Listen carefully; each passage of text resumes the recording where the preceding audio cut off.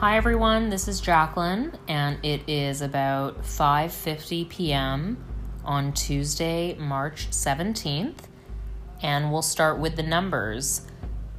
Global confirmed cases of COVID-19, and yes, I am officially switching to calling it COVID-19.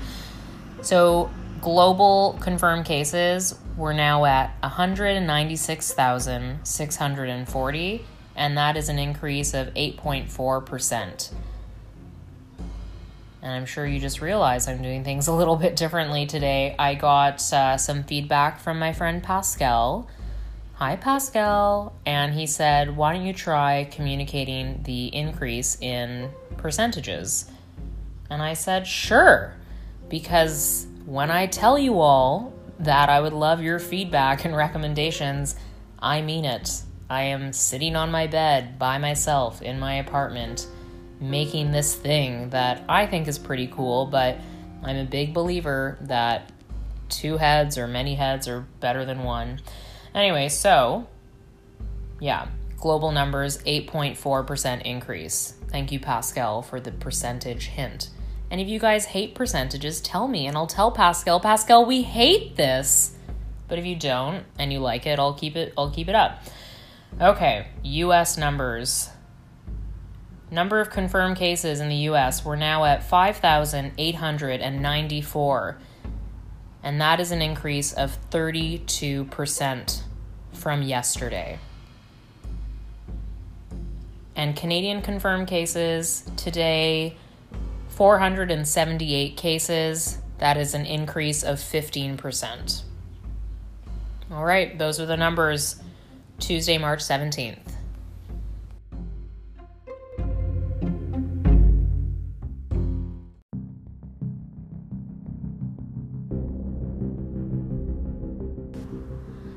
So let's talk about what's in the news today.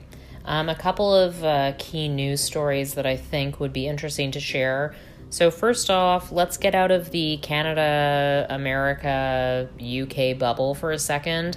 In Iran, over 70,000 prisoners have been temporarily released, mostly non-violent offenders who are serving short prison sentences, and this is to help avoid the spread of the disease within prisons. We actually saw a week or so ago that they released a number of prisoners, but today, that number is up to over 70,000 that have been released. Satellite images were showing a really drastic drop in China's air pollution after the lockdowns and quarantines, but now authorities are suspending enforcement of environment rules while factories make up for lost production during the coronavirus pandemic. So if you, like me, are very much tuned in to the catastrophic climate change that we as a planet are facing, this is really awesome news, because now we're just going to be hurling ourselves from one pandemic right into catastrophic climate change. So really, really love that. Love that.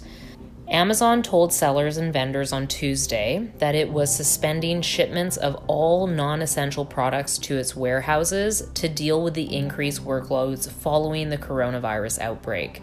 Amazon is now prioritizing medical supplies, household staples, and other high-demand products to its warehouses until April 5th. And this change is only affecting shipments that are going to Amazon warehouses, not for last-minute deliveries to consumers.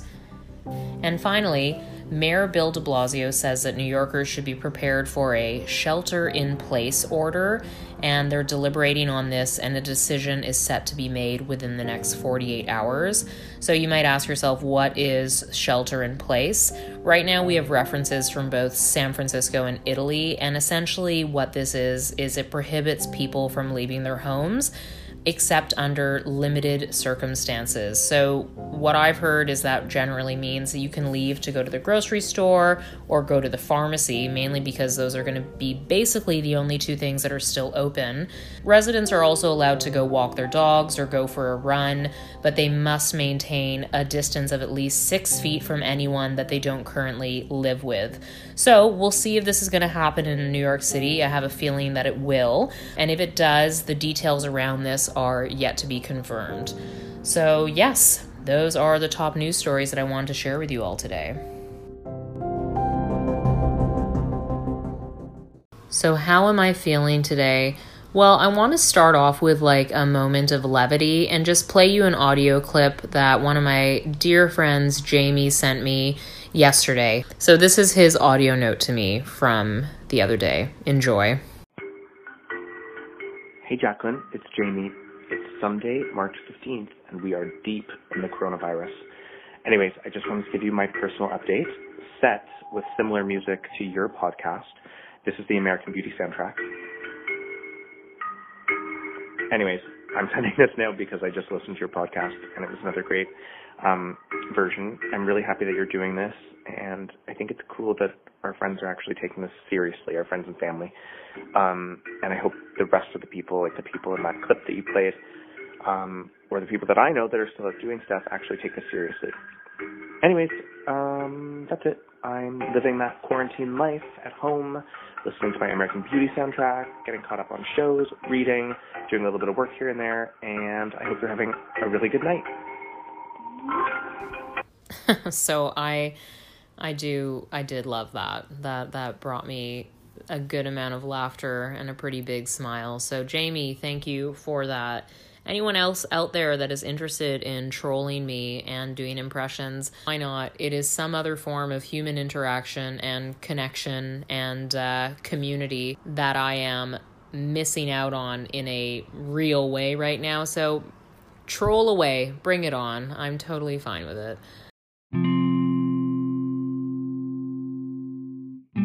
So how I'm feeling, oh my gosh, there's so many different ways that I could go with this.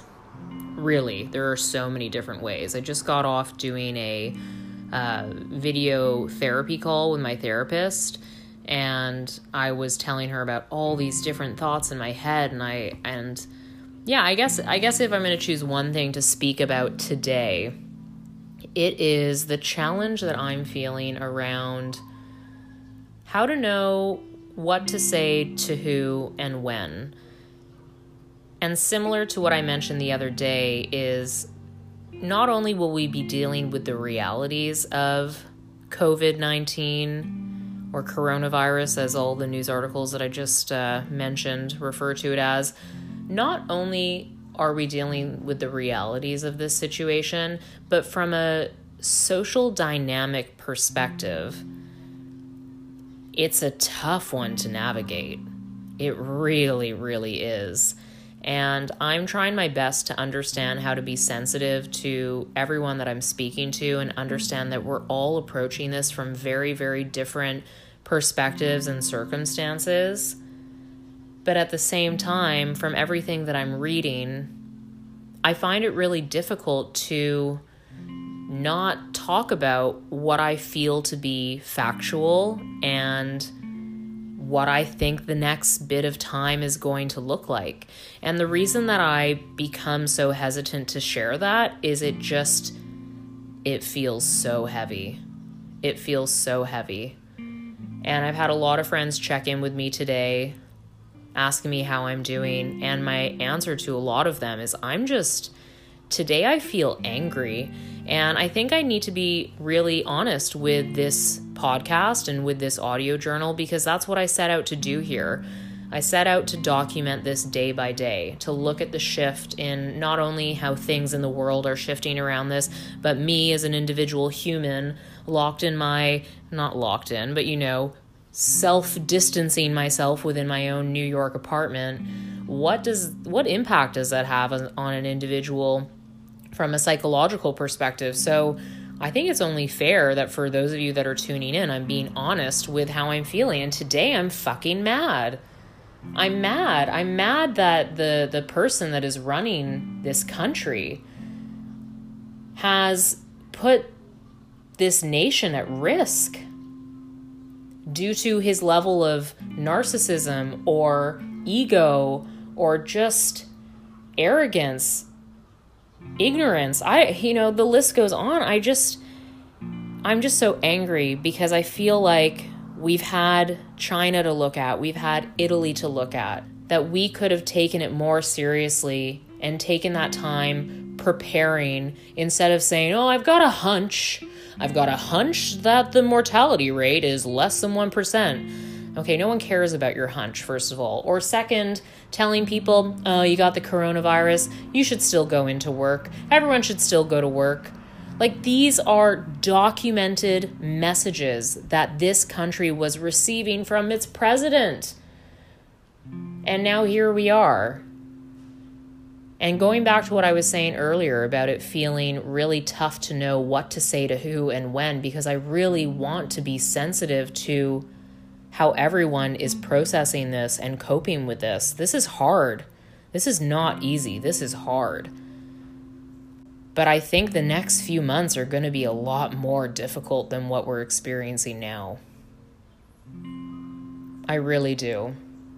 Whether it be due to the fact that the incubation period of this virus is 14 days. I read not long ago that it's mutated and there's a version that it has a 24-day incubation period. So you pair that with, the audio clips I was sharing from this weekend of people in bars, packed restaurants, singing, cheering, drinking, dancing, whatever it is. So you have the science of this virus paired with the facts about the social interaction and especially in an island like Manhattan, the density of the population.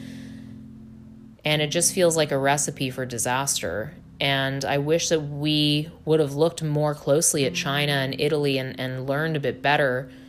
And part of me feels like these efforts around social distancing, lockdowns and quarantines, they're important. Don't get me wrong, those need to happen, but I can't help but feel like, is it too little too late? And please don't, come with me and spiral down. This is, as I prefaced, I'm just really trying to keep my journals here real with how I'm feeling. So today I'm feeling angry that it's gotten to this point because there were people that could have made different decisions or handled things differently to help protect individuals and save lives. But this is a situation that we find ourselves in. So what do?